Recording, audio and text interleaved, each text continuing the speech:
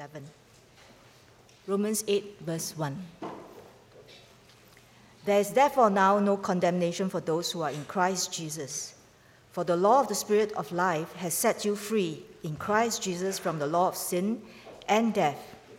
For God has done what the law, weakened by the flesh, could not do.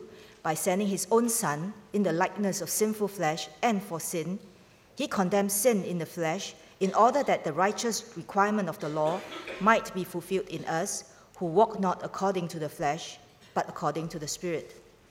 For those who live according to the flesh set their minds on the things of the flesh, but those who live according to the Spirit set their minds on the things of the Spirit. For to set the mind on the flesh is death, but to set the mind on the Spirit is life and peace. For the mind that is set on the flesh is hostile to God, for it does not submit to God's law. Indeed, it cannot. Those who are in the flesh cannot please God. Verse 9.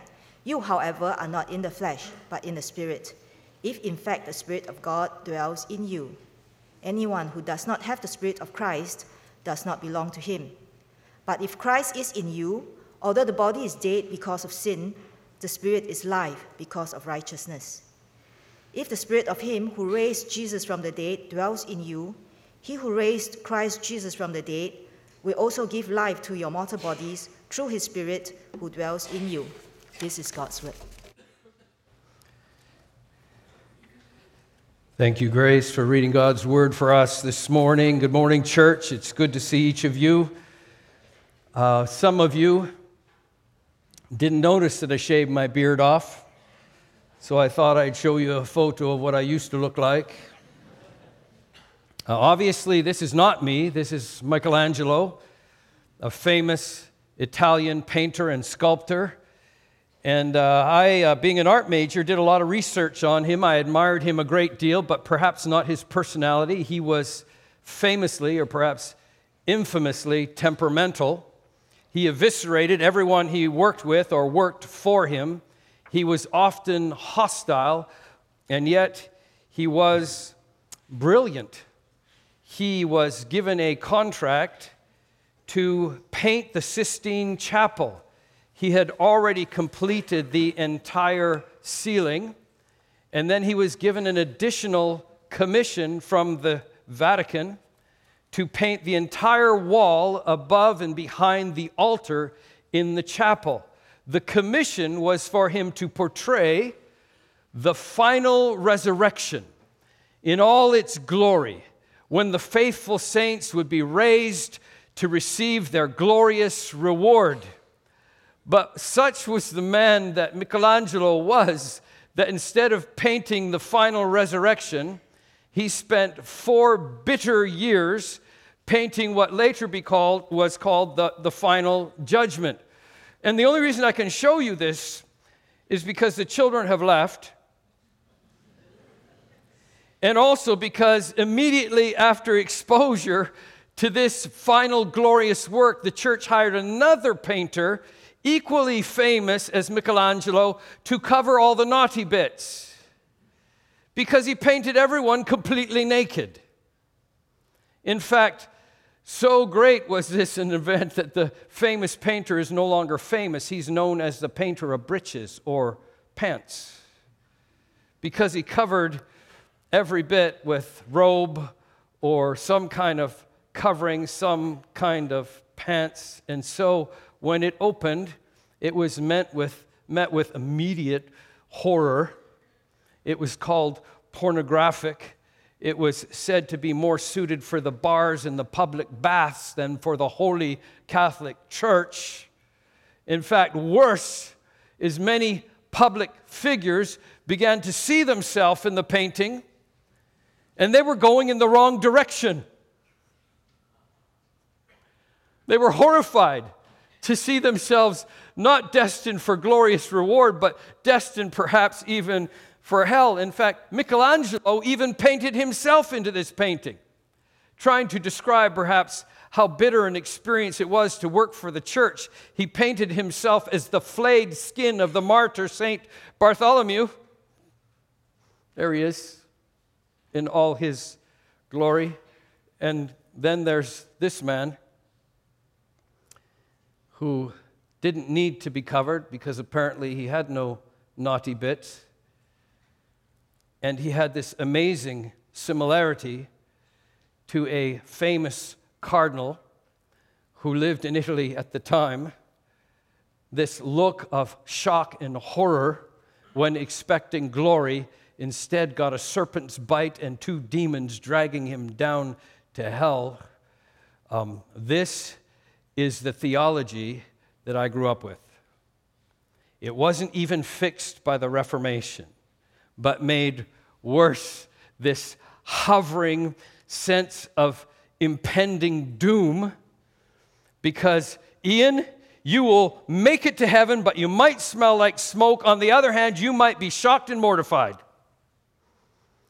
when you get raised and stand before that seat of judgment and suddenly realize you weren't the guy that everybody thought you were, or worse, you were the guy that everyone always suspected you were.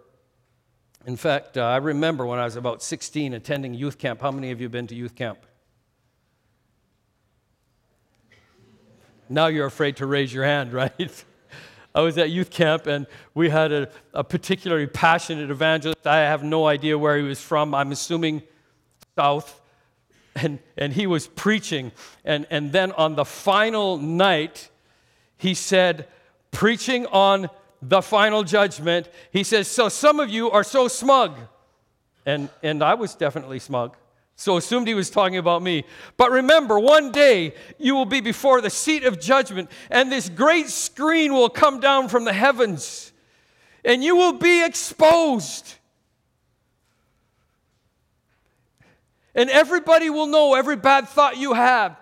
Everyone will know all the satanic music that you have listened to. It will be displayed on the screen. All those evil thoughts will be exposed. That is the theology that raised me. And so in 1976, when I was about to be homeless, I was packing my backpack. And my moms love even rebellious boys. She was watching me as I packed, and she said, Ian, dear, are you going... Dear was my middle name, as long as my mom was talking. Ian, dear, are you going to pack your Bible? And of course, in those days, if you're really religious, your Bible was heavy. And I was like, Mom, my Bible's too heavy. I can't take it. And then she reached over and picked this little New Testament Gideon's Bible that I got in school when I was 12. And she said, at least take this. I've written a little scripture in there for you, just for you to remember as you go. And so I took that little New Testament Bible and I put it in my left pocket. And she had marked in it 2 Corinthians chapter 5, verses 9 and 10. And I didn't look at it until 3 weeks later when I found myself in the back of a police cruiser, suddenly feeling like I needed a word from God. And so I opened it up, and here's what it says. So whether we are at home or away, we make it our aim to please Him, for we must all appear before the judgment seat of Christ, so that each one may receive what is due for what he has done in the body, whether good or evil. This morning, if you were raised like me with this hovering sense of theological doom, then you may get a bit of a jolt, because we are returning to our series together as one church, the life of Christ in the core of man. We're starting again in chapter 8 of Romans, the chapter that John Piper has called the most glorious chapter in all of the Bible. In fact, John Piper did a single series just on this chapter. 30 sermons, 30, on this one chapter. I'm not John Piper. We're going to try and do it in 3. Meaning, we're going to run through it. And here's the first point. We are celebrating a new condition. Look, first of all, at verse 1. There is therefore now no condemnation for those who are in Christ Jesus. There is now no condemnation. Now, you've probably heard me say this before, but English is often difficult if we want to get the exact meaning from the original language, because in the original language, you knew the emphasis of every phrase and every sentence by the word order. In order for it to make sense in English, we've got to rearrange the words. But in the original Greek language, the first word in this first phrase in chapter 8 is not therefore, it is not there. The first word is no. In other words, an entire rereading of this would be no. Therefore now is there condemnation for those who are in Christ Jesus. Two things to remember about that. First of all, no condemnation does not mean less condemnation. It doesn't mean we're a little bit better than other people because we're condemned less. It literally means no. There's no condemnation. But the second thing is it's qualified by the second phrase, for those who are in Christ Jesus. There is no condemnation for those of us who are in Christ Jesus. Remember, this is the same author, inspired by the same Holy Spirit, who just one chapter ago was agonizing that sin is always close at hand. He was despairing that nothing good dwells in my flesh. This same man was writing, I keep on doing the very things I don't want to do, and the things I want to do, I don't do. This is the same man who then in his next breath says, therefore, there's no condemnation for those who are in Christ Jesus. Why? Because if we are in Christ Jesus, if we are, the law of the sin of life has set you free in Christ Jesus from the law of sin and death. Now, the tricky thing about understanding what Paul is saying is he has spent about 7 chapters talking about the Jewish law. Now he's referring to general law. General law means these laws apply to you no matter where you live on this planet and no matter what you believe. These are general laws that are universal and universally applied. It's applied to Catholics and Baptists, to Buddhists and Hindus, to Muslims. These laws all apply to all of us. For example, the law of gravity. The law of gravity, the result of that is we, all of us, no matter where we live in the world, fall down. Norwegians live in the north. They don't fall up. They fall down. And maybe you don't even believe in the law of gravity. It doesn't matter. You don't have to believe in the law of gravity to be subject to the law of gravity because it's a universal law. Believe it or not. You don't believe in it, you will find yourself on the floor and wonder how you got there. Then you'll have to do all these kind of philosophical gymnastics to figure out, whoa, what happened? That's confusing. I tripped, and here I am, 2 broken teeth and a broken arm. The law of gravity. The law of sin and death applies to all of us, universally. No matter who we are, no matter what we believe or don't believe, it applies to us. Some of you love to eat your prata every single day, so you are going to die. Now, if you're like my brother, very judgmental over prata, you're maybe a vegan, you're going to eat very healthy all your life, and then you're going to die. And some of you look at my shape and feel very good about the Zumba lessons that you're taking. Some of you are maybe like training for the Olympics, eating healthy, exercising, and after you're all doing that, then after that, you're going to die. I'm sure going to die. Whether you believe in the law of sin and death, you are going to die.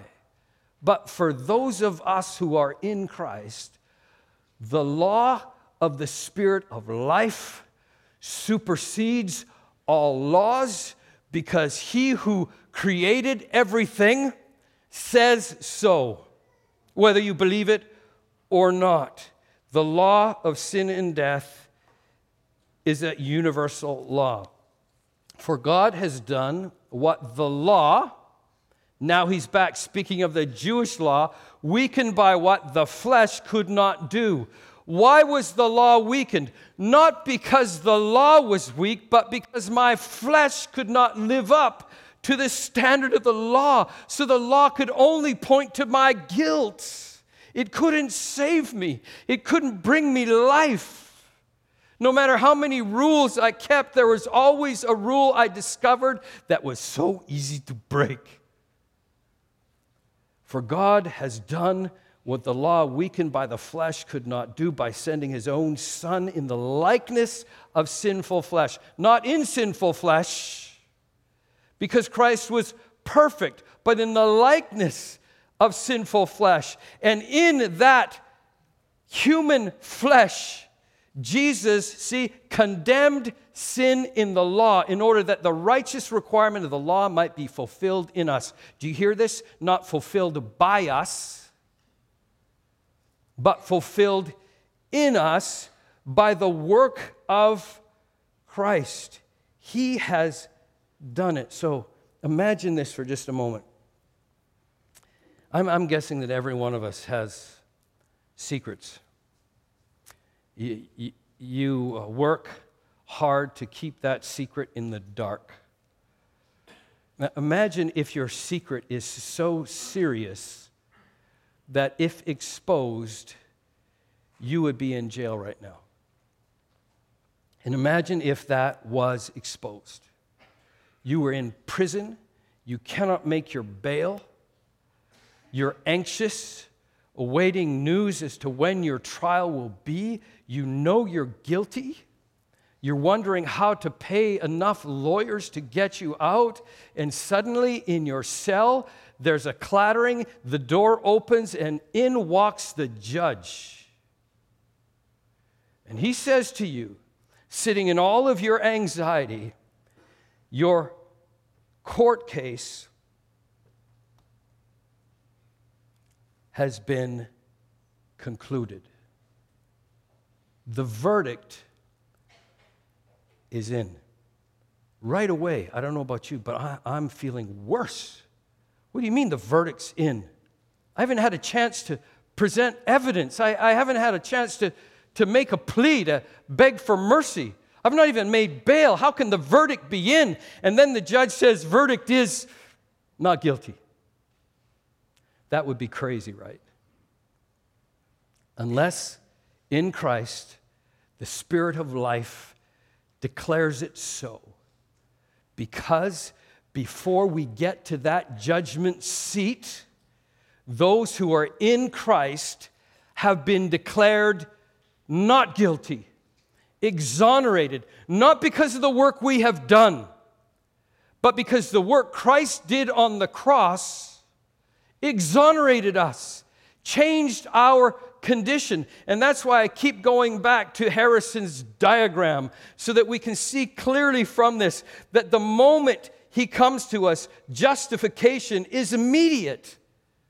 Our condition changes immediate. Sanctification is this process of His Spirit of life working in us to make us fit for heaven. When I stand before the mercy seat, when I am judged before all heaven and earth, His work will be on display in me. The heavens will shout glory to God who has shown His mercy. Because in that moment, Christ bore the guilt I deserved, and He gave me the righteousness. He gives you the righteousness that He had. That's why Scripture says He became sin for us, so that we might be the righteousness of God. He condemned our sin in His flesh, and our condemnation was wiped away. So since we are in Christ, since we are His body, we have been proclaimed innocent. Do you understand how this has impacted Western history? This is why throughout Western history, the main method, preferred method of execution is when a man has been proclaimed guilty, his head is separated from his body. When the head is separated, the body dies. Christ is our head. And He has been proclaimed innocent, and His body with Him. There is no way the Lord God, the judge, is going to cut off a hand if we are in Christ's body.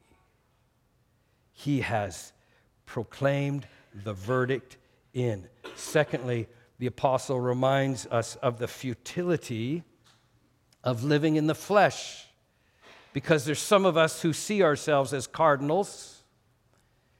We think we know the religious law. We've studied the Bible lots. We're like a library of biblical knowledge. And we've learned to feel a little self-righteousness. This is what the apostle says for those like cardinals and men like I once was. For those living according to the flesh, set their minds on the things of the flesh. Every time you see that word set in these verses, think of the word establish. We build our lives on the things of the flesh. But those who live according to the Spirit build their minds on the things of the Spirit. For to build on the mind on the flesh is death. To build your mind in the Spirit is life and peace. So in these verses, the Apostle Paul is reminding those who gather with the church, it's not enough to hang out. We are invited to set our minds on the Spirit of life and peace, and not constantly, the way the culture encourages us, to set our minds on the things of the flesh. And we need to understand how the Apostle Paul separates the body from the concept of flesh. Because for Paul, the body was simply a vehicle. It was a container meant to be filled with things. Meant by the design of God to be filled with the human soul. Who you really are is not what you're sitting in. What you're sitting is the container that God has given you for this brief experience on this planet. And that container is meant to be filled with your soul and commingled with the God who made you. But at the fall, God left the garden. We were left on our own to find our way, and yet all along He had this plan of redemption to bring us all back to Himself. All along He had this plan to not just be the high exalted God, but to be the Emmanuel God who moves into our neighborhood, which is our very body. Paul separated that body from the flesh, which he saw as the cravings of the human mind. So in essence, he created the mind. In his view, the mind, there was this constant battle. The mind is this battlefield between the cravings of the human flesh, all the things that I want, my personal preferences, and all the things that God wants. His preference is life. His preference is peace. My preference is all the things that satisfy the appetites of my flesh. I want to be important. I want to have influence. I want to be successful. And then I will die. So God brings His Spirit to be at war. And listen to what He says. The mind that is set on the flesh is hostile to God. It does not submit to God's law. Indeed, it cannot. Those who are in the flesh cannot please God. Why can the flesh not please God? Because the flesh doesn't want to die. The flesh wants to live and to rule. The flesh does not want to be crucified. The flesh wants to live. The flesh wants to be in charge.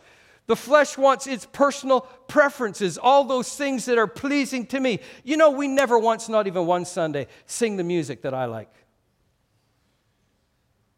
Well, nobody likes the music I like, not even Sherry.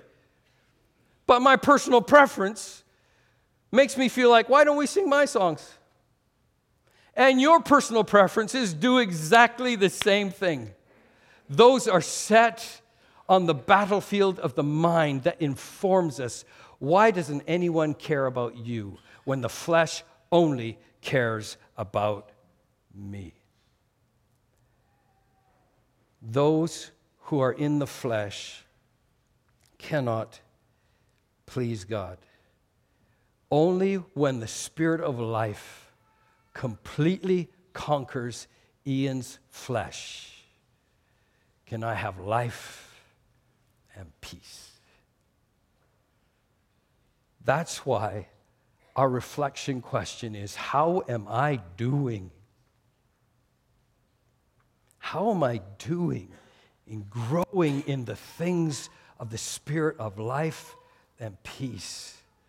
Or am I spending my nights filled with anxiety, wondering how I'm going to get one step ahead tomorrow? How am I going to promote my preferences in my work group? How am I going to do better in my exams than I'd hoped to do? How are we doing?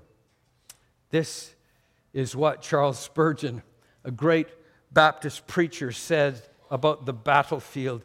He says, the flesh is there, striving and warring, vexing and grieving, and will be there until we are taken into heaven. That battle is a battle for growing sanctification, growing in Christ likeness, so that I will be fully fit to stand before the judgment seat, and he will be declared righteous. And I will hear those words, "Come on in, my good and faithful servant." That servant's name is not Ian. That servant's name is Jesus, who has done his great work in me on the cross. That servant's name in you is Jesus, who did that great work on the cross for you. And so we have this new life in Christ. You, however, are not in the flesh, but you are in the Spirit, if, in fact, the Spirit of God dwells in you. Anyone who does not have the Spirit of Christ does not belong to him. Now, let me stop, because some of you are getting anxious. We have this ongoing debate in the church. How do I know? You've heard it from this platform many times. I know when the Spirit of Christ lives in me, when there's things coming out of me, fruit being exposed in me that I didn't get from my immigrant Scottish parents. You know that the Spirit of Christ is living in you when stuff starts naturally flowing out of you that you didn't get from your immigrant parents.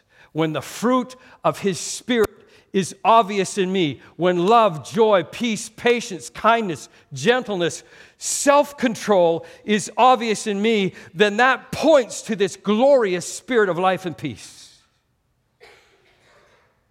And I can be calm as I look to tomorrow. I can have this expectation. Verse 10, but if Christ is in you, though the body is dead, that word means dying. Well, you're 62 like me, and you have back pain for no reason. You are reminded every day that you are dying. I'm suspecting some of you young people have forgotten. Since you've come in here, you're about 42 minutes closer to death than you were when you arrived. Even though in our flesh we are dying, the Spirit gives us life because of His righteousness. I'm fascinated by this painter or engraver named Doré. He has done amazing biblical illustrations. This one taken from Ezekiel 37, when God invites his prophet to stand over a valley. The prophet looks down, and the valley is full of bones. And God asks the prophet, Ezekiel, can these bones live? And Ezekiel was like, you're God, you're asking me. I mean, you should know. And God then says to Ezekiel, speak my words to these bones. You know what that's called? That's called evangelism. When you're trying to get dead bones to live, you share the gospel. And here is the gospel. God said to Ezekiel, tell these bones, be covered. And they were covered in flesh and sinew and skin. And then he says in verse 8, and I looked, and behold, there were sinews on them, and flesh had come upon them, and skin covered them, but there was no breath in them. Here's the temptation of religion. It can lead us to believe that here we are, people looking good. Religiously, miraculously, God has brought bones connected to bones and put sinew and flesh and miraculously covered us with skin. You know what that is with no breath? That is a corpse. And that's why the prophet Isaiah said, the righteousness of man is a stench to God. Because until breath comes in, we're just a bag of bones. And so God said, prophesy again. Speak to the winds and say, be gathered and fill these corpses, these skin bags full of bones and flesh. And so he prophesied again, and he commanded them, and the breath went into them, and they lived. I want to say to you, if you feel comfortable that you've got like the old-time religion, you were raised in the Baptist faith, good on you. You are a miracle. But until the life of God has come in by his breath, you're just memorizing words. You're still going to die. So, this is why this month and next, 12 believers will stand in this grave and they will proclaim that the Spirit of Christ who raised Jesus from the dead dwells in him. This is why we need a grave. They're going to stand in this grave and they'll put the gospel on display. They will be crucified with Christ, be laid down in the grave of this water, and be raised up, because just as Scripture says, because the Spirit of life is in us, though our flesh is dying, we will be raised up with Christ. That is the beauty of no condemnation. And when they're raised up, they will walk out of this grave soaking wet and live every single day that follows with the settled joy that there is therefore now no condemnation for those who are in Christ Jesus. This is what we celebrate when we come to the Lord's table. We don't celebrate that we are righteous people. We celebrate that we are repenting people. We come to celebrate that Jesus condemned sin in his flesh so that we may be lent his righteousness, and so condemnation passes over us. As we prepare to come to the Lord's table this morning, I'd like for you to bow with me and consider these reflection questions. What are the things that consume you? What are the things that most commonly occupy your thoughts? I mean, just take a moment and do an inventory of the things you fret over, the things that you are anxious about. What are the things that are taking up space in your heart that's cluttering your mind? Maybe it's a person who somehow you have allowed to live rent-free in your head,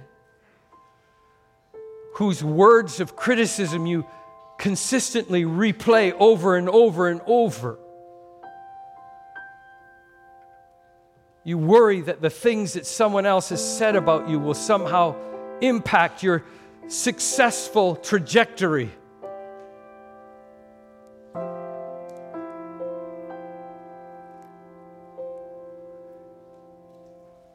I wonder if today you would consider doing some replacement. If you are right now addicted to your flesh, the answer is not to stop. The answer is to replace that addiction with whatever is good and pure and holy and life-giving. Think on these things. I wonder if you would consider how to be more consumed with the beauty of Christ, who caused condemnation to pass over by condemning sin in his own flesh. And maybe, whether you were born a Christian or a Buddhist or Hindu or Muslim or whatever, maybe something needs to die in you. Some striving and warring, vexing and grieving. Or in the very least, maybe you're here and you realize, I need to turn anew to him. Turn afresh to the life-filling, grace-giving, peace-abiding Spirit of the resurrected Christ.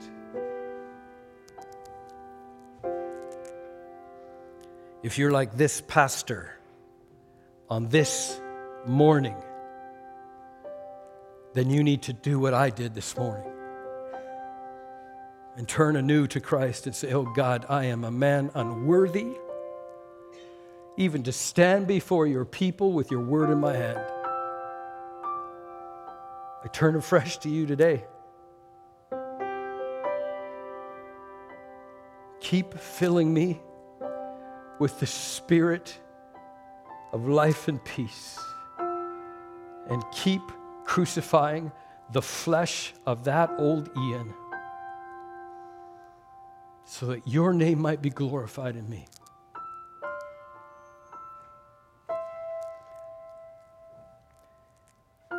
As you take this moment to prepare to come to the table, I want to invite those who are serving to come and join me here at the front. But if you're here this morning and you realize, boy, I need to do some turning, I encourage you not to wait. I'm not going to ask you to stand up, show your hand. I'm not going to ask you to come to the altar.